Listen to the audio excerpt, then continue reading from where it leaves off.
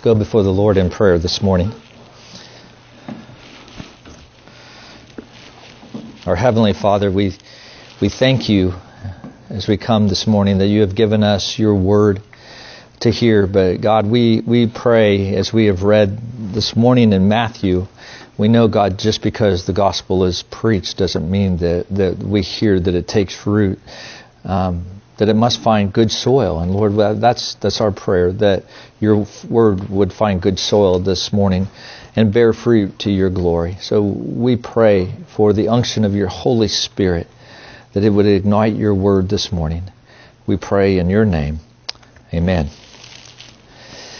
As we come to a new year, I thought what I would do is just take some time before we get into our next study, which will be the book of Hebrews, just take some time to just walk through some basic truths to maybe set us on a good path as we look forward to 2020 and what the Lord might have for us ahead.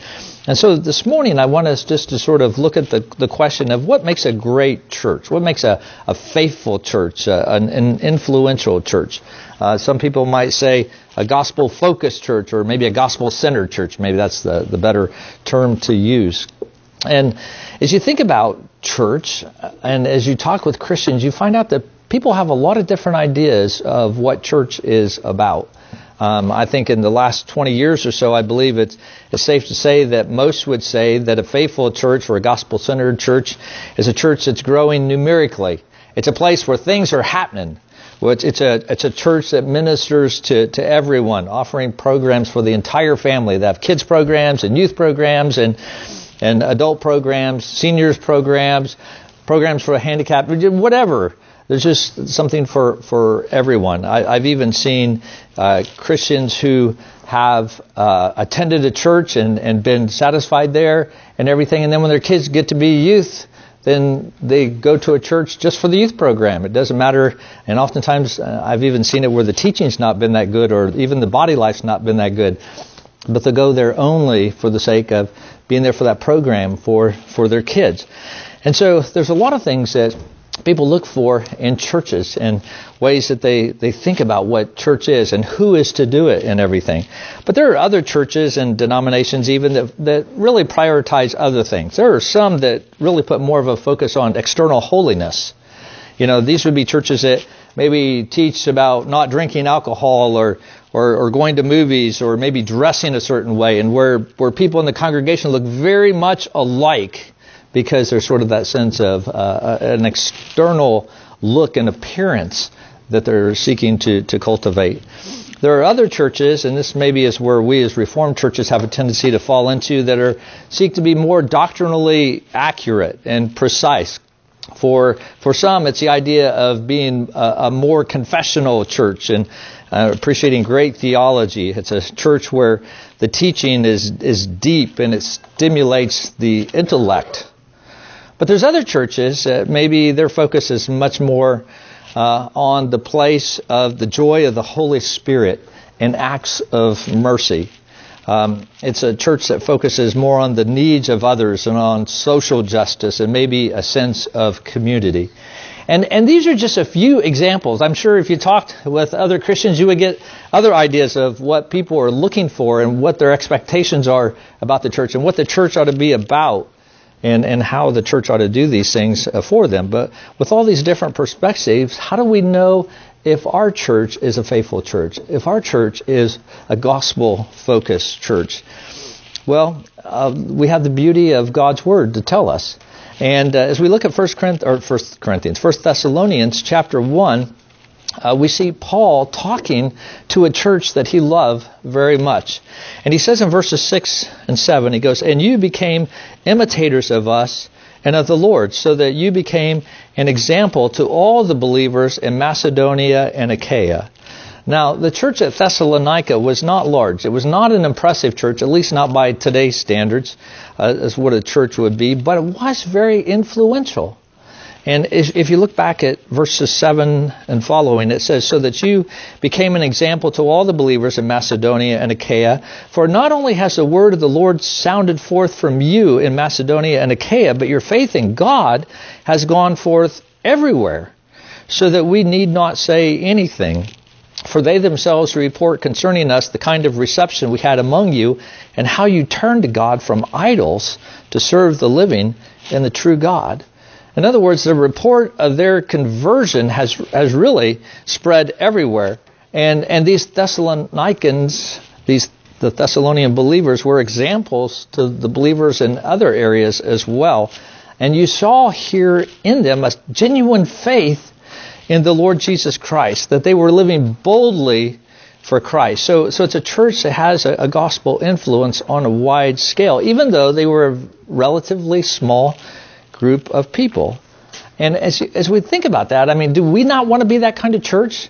Do we not want to be a church that other Christians are talking about? I mean, in a positive way, okay? Not in a negative way, in a positive way. Don't we want to be a church that would encourage others, where we see the gospel being spread, and where other churches would hear about Kirk of the Plains, and they would be encouraged in their walk with the Lord, and their ministry, in their churches? But as we look at that, shouldn't every church be that way? I think the answer obviously is yes, but not every church is that way. And what sets a gospel-focused church, a gospel-centered church, apart from other churches that may be distracted by other things? Well, there's a couple things that we see in a gospel-focused church. First of all, that they understand what their foundation is as a church. That they understand what their foundation is as a church. You know, just like a church building has a good foundation, so does a gospel-focused church. It has a good foundation. And such a church understands, and I want you to hear this, that men don't build great churches, God builds great churches. That men or people don't build great churches, God is the one who builds great churches. And if you look at verse 2, Paul says, he opens by saying, we give thanks to God always for all of you. Now, why does he give thanks to God? Because he sees this as a work of God. When he looks at the church at Thessalonica, he sees God's fingerprints all over that church. As Paul talks about in Ephesians 2, verse 10, when we went through the book of Ephesians, he saw this church as God's workmanship, as something that God has created and that God has fashioned and formed in His city. And as we think of the church, whether that be in Thessalonica or whether that be in Andover, Kansas, the reality is that we exist because God has placed us here. Kirk of the Plains is not here because someone had a vision to plant a church. That's not why we're here. Nor will this church continue because it is the will of any person or even a group of people. Nor because it has a preacher that is just such a fantastic preacher that he just draws people in from all over the state. That's not me, by the way. But, you know, even if you get a preacher like that, you know, that's not why Kirk of the Plains would exist or any other efforts of man. Now, I know this can almost sound cliche because we've said it so much, but Jesus tells us why the church is here. Because He is the one who builds His church. And that's the confidence that we have as a church body as we go into 2020. But Paul talks more about this foundation that has been laid here in this church. Paul recognizes that this is an eternal foundation. Look at verse 4, if you would. Paul says, "For we know, brothers, loved by God, that He has chosen you." Now that word chosen means election. God has elected you. Okay, now if you're not raised Presbyterians, you may think that this is something that only Presbyterians make a big deal about, election. Or that theologians speak about these kind of things behind closed doors, you know. But that's not the case. I mean, Paul talks about it a lot. If you don't believe me, just read his letters. And you'll see when he talks about election, he's thinking about the beautiful, sovereign, eternal love of God. He says, "For we know, brothers, loved by God."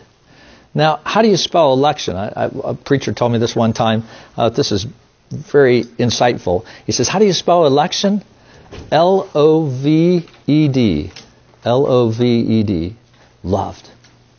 That God has set His love upon His people. That God, before the foundation of the world, knew and loved the Thessalonians, and you and I, who are His, So that means in all of our weakness and all of our sin and all the judgment that we deserve, the Father knew you. He knew His children, and He set His love upon you and gave you Jesus. So that when Jesus died on the cross, He died for the sins of His people. It's an unbelievable love that we do not deserve, and yet God loves us this way. And it's a wonderful thing to think about as we think about each other, too, in our relationship with one another. I mean, look at the person next to you if you want to. Yeah, stare at them. Make them feel uncomfortable if you want. But look at them. And if that is someone who professes faith in Jesus Christ, and you've seen the evidence of the work of the Holy Spirit in their life, they're not just a believer. They're not just somebody who believes very similarly to the way you believe, but this is someone who is precious enough to God that He sent His Son, Jesus Christ, to die on the cross for them. Now, notice Paul's confidence in this. He doesn't say, I think you may have been elected, or I hope that you've been chosen, or I'm fairly confident that you were elected. No, Paul says, we know. Now, I don't know about you, but that makes me feel a little uncomfortable. You know, because whenever it comes to election, I want to go back to verses like Deuteronomy 29:29. You know, that the secret things belong to the Lord our God. We don't know the mind of God. We don't know who the elect are. I mean, can we really know that?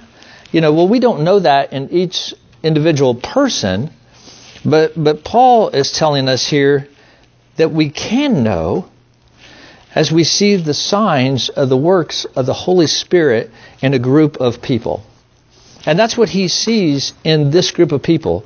He sees the fruit of the work of the Holy Spirit, the work of God's electing love. And he doesn't take that lightly. Now, what was it that Paul saw in this body of believers that would cause him to make such a statement as this? Well, if you look at verse 5, he saw that the gospel came with power and came with conviction. That the gospel came with power and conviction. Because our gospel came to you not only in word, but also in the power and in the Holy Spirit and with full conviction. Now, if you look at Acts chapter 17, you don't have to turn there, but you can just write that down in your notes. Go back and look at it later. I think it's like the first 9 verses. It's very short. That's the backstory to the beginning of the church at Thessalonica. And Paul comes and he's just preached the gospel for like 3 Sundays in a row. And people were repenting and coming to faith in Christ. As a matter of fact, so much so, it made the Jews very angry, and they began to oppose them. So this church actually was born sort of in the midst of affliction. But as Paul is preaching, he preaches Christ persuasively, we see in Acts 17.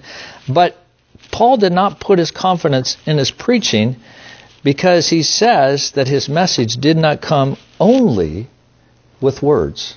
Now, it did come with words. Obviously, he spoke, but it came with the power and the Holy Spirit in full of conviction. It was a sense in which the people heard the gospel message, and there was a response to that message. There was one of understanding their sin, and a sense of the need for repentance, and a call to place their faith in God's promises and in His character. But I think too often preaching is spoken only with words. The gospel is preached, but it's just words. It's just a man saying things. They're true things, and they're good things. And they're things that people in the congregation can sit and they can nod their heads. Yeah, preacher, that's right. Amen. I mean, we as Presbyterians, we don't say amen out loud, but we sort of do it with our heads, right? We nod. Yeah, amen, amen. Yeah, and they can do that. And it happens every Sunday in churches probably all around the world. I know at least all around our country. And what's unfortunate is that we can be okay with that. We can be content with that. That it's preaching that's only done with words. And I'd say for the few maybe that aren't content with that, too often they simply complain about the pastor's preaching and they put the onus on him, which he has to take responsibility. But that's not Paul. Paul was not content with that. He doesn't want a ministry of only words. What Paul saw, what he looked for, was a ministry of power, of the power of the Holy Spirit, and of conviction as people heard the gospel preached. Paul wants and expects a ministry where the words are being spoken, and then God is igniting those words and making them the power of God unto salvation. Preaching where God is present and where He is doing only what God can do to bring conviction that leads to repentance and obedience. That's what Paul wants. And we know that because if you remember when we went through the book of Ephesians, as we got to the end of that book in chapter 6, verses 19 and 20, what did Paul ask for from the Ephesian church? He said, pray for me. Pray for me that I could preach the gospel in the power of the Holy Spirit. Because he doesn't want just a ministry of words. Brothers and sisters, the gospel is the power of God for salvation. Do we believe that? We know that, but the question is, are we praying for the power of the gospel to be at work in our lives? Kids, what about you? Teenagers, young people, is there Holy Spirit presence in the words spoken to you from Scripture? Is there Holy Spirit conviction and assurance in your life as you hear the Word of God? Do you come expectantly that God will speak to you through His Word as you read your Bible during the week, as you gather with your family for worship, as you come to Sunday school or to hear the preaching of the Word? Do you come expectantly? God, I trust that you will speak to me. Do you pray for God to be present with us on Sundays and to speak through the preaching and teaching of the Word of God? You see, it takes divine power to create a Christian, but also it takes that same divine power to cause him to grow and to sustain him until he goes home to be with the Lord. And that's why when we see folks like Mrs. Query, who walks with the Lord for all these years, while it's a sad time, we can also delight in that, to see God's faithfulness in that person's life. And it's not only important that we see that power in the work of believers, but even and especially so in the life of those who are lost. Because sinful people don't like to hear about the day of judgment. Rebellious people don't like to hear that they must submit to King Jesus. Proud people don't like to hear that they can't save themselves. Those things are very offensive. Religious, moral people don't like to hear that God won't accept their works of righteousness. People don't like what the church is selling, what the church is saying. And we can't make them love it because the flesh rebels against it. The only way that the church can do that if the church changes its message. And it's true that some might be willing to accept some of the ideas of Christianity, maybe take on some of the good characteristics, maybe make their life a little bit better, but they're not willing to submit to Christ and to the gospel. They'll not give up what they want just to follow Jesus because it costs. And they will not do this unless the power of God is at work in their hearts, where the power becomes irresistible. I want you to hear this. The Holy Spirit is the flame that ignites the fuel of the Word of God. That's not original with me. I don't remember where I got it, but the Holy Spirit, it's so true. The Holy Spirit is the flame that ignites the fuel of the Word of God. And too often, I think, when we talk about being a gospel-focused church or a gospel-centered church, we act as if the gospel is nothing more than the words or the message that we share. And if we share just the right message, then things will happen. And I think as Christians, maybe sometimes we've even become disillusioned and we think, well, I've shared the gospel, but nothing happened. But the gospel message must be set aflame by the Holy Spirit and His work. It was in Thessalonica when the word is spoken with power. What you're going to see is that sense of full conviction and a full assurance that everything that God's word says is true. And that's why Paul is so excited about these believers, because they are the evidence of the work of God in their midst. That we see that God's salvation is true and right. That God is reconciling Himself to sinners through Christ, not just back then, but He is doing that today. by the power of God as the gospel is preached, as the Holy Spirit ignites the message in the hearts of dead people and causes them to come to life. And that's how we know who the elect are. I think sometimes when we talk about people's faith in Christ, we'll say, yeah, I think they're a believer because they used to attend church or because they prayed a prayer, and we always sort of focus on what people have done. But that's not how the Bible talks about people who are new creatures in Christ. He talks about what the Holy Spirit is doing, not what we have done in the past, but what the Holy Spirit is currently doing in that person's life. And unfortunately, I believe that Satan is tempting churches to build on foundations other than God's electing love and the powerful work of the Holy Spirit through the Word of God. But as we look to 2020, we need to ask ourselves, what is our foundation here at Kirk of the Plains? What are we trusting in to be an influential church? What are we trusting in to be a faithful church? And we must remember what our foundation is. It's not what we do, but it's that we are looking for God to do something in our midst. The second thing is that not only does a gospel-focused church understand its foundation, but also it is evidenced by the fruit. The fruit or evidence of a gospel-focused church. What does that look like? Well, look at verse 3. Remembering before our God and Father your work of faith and your labor of love and steadfastness of hope in our Lord Jesus Christ. You see what Paul talks about? Faith, hope, and love. Those are the classic marks of a gospel-focused church. And I want to just run through these just very quickly as we continue. First of all, the work of faith. That may sound a little strange to us at first. Maybe you've always been taught that faith and works, maybe you've always been thought of faith and works as contrary things. We're saved by faith, not by works. We are saved by faith alone. And that's true, and Paul does talk about that. But if you remember, as we went through Ephesians, we looked at verses 8 and 10 of chapter 2, and we said, for by grace you have been saved through faith, and this is not your own doing. It is a gift of God, not as a result of works, so that no one may boast. Right? So it is by grace, through faith. But he goes on, he says, for we are his workmanship, created in Christ Jesus for good works. We would expect that good works would come out of true faith. A faith that saves gives evidence that faith exists. A faith that does not have evidence or works is not a saving faith, as James tells us. So believing something is true is not the same thing as faith. I mean, even the demons, James tells us in James 2:19, even the demons believe and they shudder, right?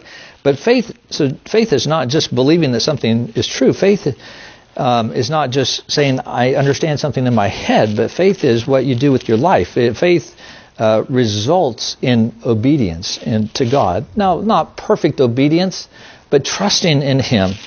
So we have the work of faith. But also he says that he sees in the midst of these Christians a labor of love. When Paul thinks of a Christian, he thinks of someone where faith is working through love. Okay, the two go hand in hand. If you want to look at Galatians chapter 5, verse 6, excuse me, turn back just a couple of pages to Galatians 5, verse 6.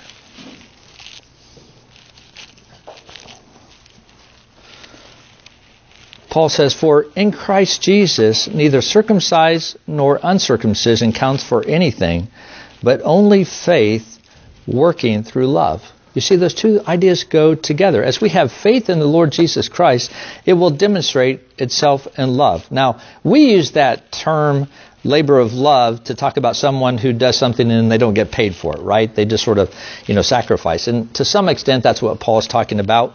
But when he speaks of the work of faith and the labor of love, we think of work and labor as being synonymous, but he actually uses two different words here. And the word labor means a strenuous exertion. It means doing something, and it's really hard to do. Okay, so we're talking about somebody who labors, somebody who seeks to love others, which is really hard. But you're persevering and holding on and moving forward for love's sake. And the best example I can think of this is maybe of well, actually, it could probably be any parent, but let's just take the parent of a special needs child who gives day in and day out to care for their child. And honestly, those parents are weary. They are tired. And they are weary in that service. But what keeps them going on? It's the love that they have for their child. And that's the same kind of love that Christians have. That we keep pressing on. We keep moving on because of the love that has been shown us in Jesus Christ. And we love Him. And so we continue to love others. So for the Christians at Thessalonica, it was hard to live out their faith. As I said, they were actually being persecuted. Paul and Silas actually were driven out of Thessalonica to Berea because they wanted to kill them and wanted to arrest them. And even some in the church were arrested and had to put up bail money to be able to be let go. It was a difficult time. But they continued in that labor of love. They kept pressing forward. And Paul even says in 1 Thessalonians 3, verse 12, he says, "And may the Lord make you increase and abound in love for one another and for all, as we do for you." He wanted them not only to have that love, but to abound and to even grow in that love more and more. And I pray that we may abound and grow in our labor of love for each other as a local church body. How might God be challenging you this morning in your labor of love? I think it's great that our church body loves one another, and I watch you cook meals for each other, and I watch you walk through difficulties with one another, and that's great. And it's good to show that love in those special times of need. But there's probably nothing that shows us our love or our lack of love as loving our households, of loving our families. That's where the rubber really meets the road, because these are people that we're around all the time. The needs don't seem so special. Matter of fact, sometimes they seem rather difficult and rather challenging. But where is God calling us to love one another? But then he also talks about a steadfast hope in verse 3. Paul doesn't use the word hope like we do. We say, well, I hope this happens or I hope that happens. But rather the hope he's talking about is a hope that we place in a person, and that is in Jesus Christ. And here, this small group of believers in this city were putting a steadfast hope in Jesus Christ because He is the Lord of the universe and the master of their lives. And so they were a church of great influence, not because they were great, but because of where they were putting their hope. And that was in Christ Himself. They didn't just profess Christ in a prayer at some point in their life, but if you look at verse 9, it says that they turned from their idols to serve Christ. It was a lifestyle. For them, for they themselves report concerning us the kind of reception we had among you and how you turned to God. That's language of repentance. That turned to God from idols to serve the living and true God. You see, they recognize who Jesus is and that He is worthy to be served. Now, as I said, that doesn't mean that they're sinless, but the trajectory of their life was one of change. And their desire had changed. Now, that didn't mean that they weren't ever tempted to do otherwise, but they had put their hope on Jesus. And not only Jesus for the salvation that He had given to them, but even as they looked into the future, look at verse 10. And to wait for His Son from heaven, whom He raised from the dead, Jesus who delivers us from the wrath to come. You see, they were looking forward to the coming of Jesus Christ. One of the great marks of faith of this young church was they were sustained by looking forward to Christ coming again. It was a functional part of their life, that they lived their lives in light of eternity and that Christ would come again. Where's our confidence as a church? What are we hoping in to be a gospel-focused church of influence in Andover and the surrounding areas? There's definitely a cost to following Jesus Christ. Maybe not so much as what others pay. Pastor E, I think that's how you pronounce his name, who was arrested in China for 9 years this week. He was arrested for 9 years to be put in prison because he preached the gospel. We don't suffer like that. Okay, we definitely don't. We may sacrifice a little of our time, our money, our abilities, and that's good. But Jesus really doesn't want us to sacrifice what we have for him. Instead, he desires that the gospel so fills us by the work of the Holy Spirit that we no longer desire to sacrifice things for him, but rather that our lives become a sacrifice to him. As Paul talks about in Romans 12:1, to offer your bodies as a living sacrifice to him, that Jesus would become the treasure of our heart, that we would want to be with him, that we would want to be like him, that we would desire him. You see, that's God's vision for his church.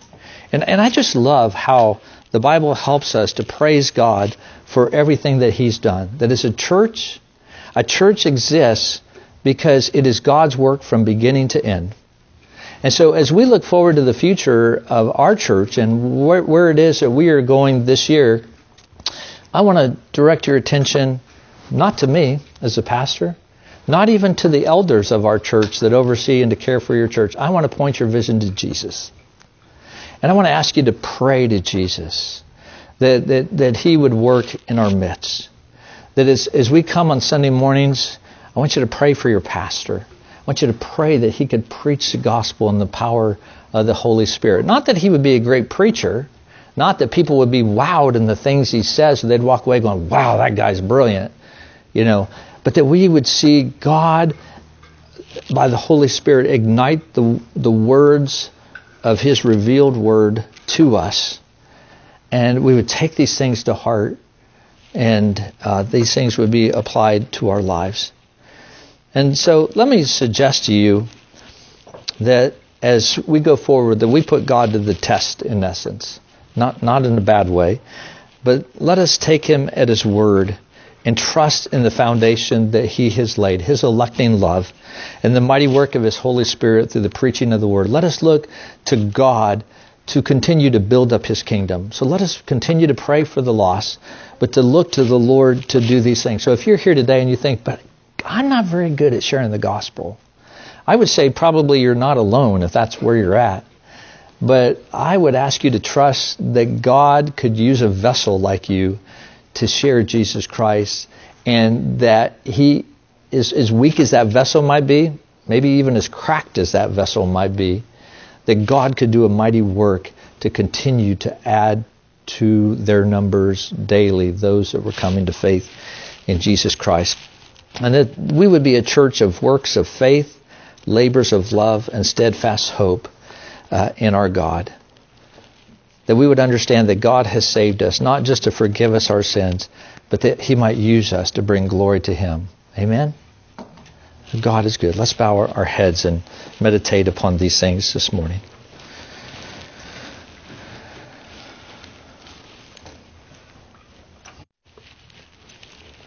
God, we want to thank you so much for your words of encouragement to us from the Scriptures. We are a people who are so fickle. God, we make resolutions, and by the middle of this month, or maybe if we have great resolve, maybe by the middle of next month, we've already broken those things, and we've already forgotten those things. But I pray that you would, and we're so thankful that the things that we do as a church, and not just on Sunday mornings or on Wednesdays when we gather, but even throughout the week, Lord, that they are eternal matters. God, that they are things that we are looking to you to work and to act in and through your people, that your name might be glorified. We pray that you would demonstrate yourself, Lord, this year as we trust in your promises. God, but you know that the world is a place that's always like the sirens in Greek mythology, calling us to themselves. Lord, it's so easy for us to be distracted. But I pray for the work of your Holy Spirit in our lives and in our hearts, that you would continue to work in us to sanctify us, And Lord, not just individually or as households, but Lord, as a church family as well. And even with other churches as well. That the name of Jesus would be exalted. And that God, you would be glorified. That's what we want more than anything, not for our comfort. And so Lord, even we know that these things may come through trials and they may come through difficulties. And I know that there are many who have been walking through trials for some time. Lord, there are probably trials down the road that we don't even anticipate. Let us not lose heart, but let us know that even in the midst of those things, that you are still at work and that you are exalting your name in ways that we couldn't even imagine. So Lord, help us not to lose heart, but encourage us, God. We pray in your name. Amen. Amen. Let's